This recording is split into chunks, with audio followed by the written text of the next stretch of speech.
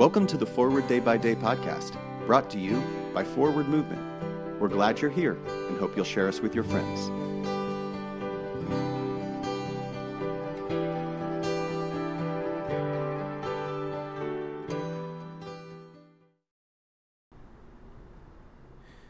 Today is Tuesday, January 4th, 2022. Today, the church commemorates the feast of Elizabeth Ann Seton. Today's reading is from Joshua 4, verses 6 and 7. When your children ask in time to come, "What do these stones mean to you?" then you shall tell them that the waters of the Jordan were cut off in front of the ark and the covenant of the Lord. When it crossed over the Jordan, the waters of the Jordan were cut off. So these stones shall be to the Israelites a memorial forever.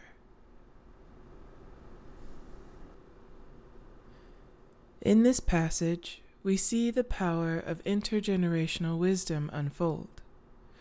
Joshua follows God's instructions to select 12 men to carry 12 stones across the River Jordan. These stones symbolize not only strength and endurance, but also continuity from generation to generation. The 12 stones represent the legacy of an entire nation crossing the River Jordan. This story of crossing was passed down through multiple generations, a sign of the promise of God. So it is with our immigrant brothers and sisters, who cross borders with unwavering faith to find a better life. Their stories carry on intergenerationally. These stories carry enough that the land remembers. What legacy are we leaving for our children and children's children? How are we marking the land to carry our stories? Pray for the Diocese of Isiala-Ngwa South of Nigeria. And today's moving forward, what story does your land tell? What is its future story? My name is Nia McKenney, and it is my pleasure to read this month's Forward Day by Day Meditations written by Carolina Hinojosa.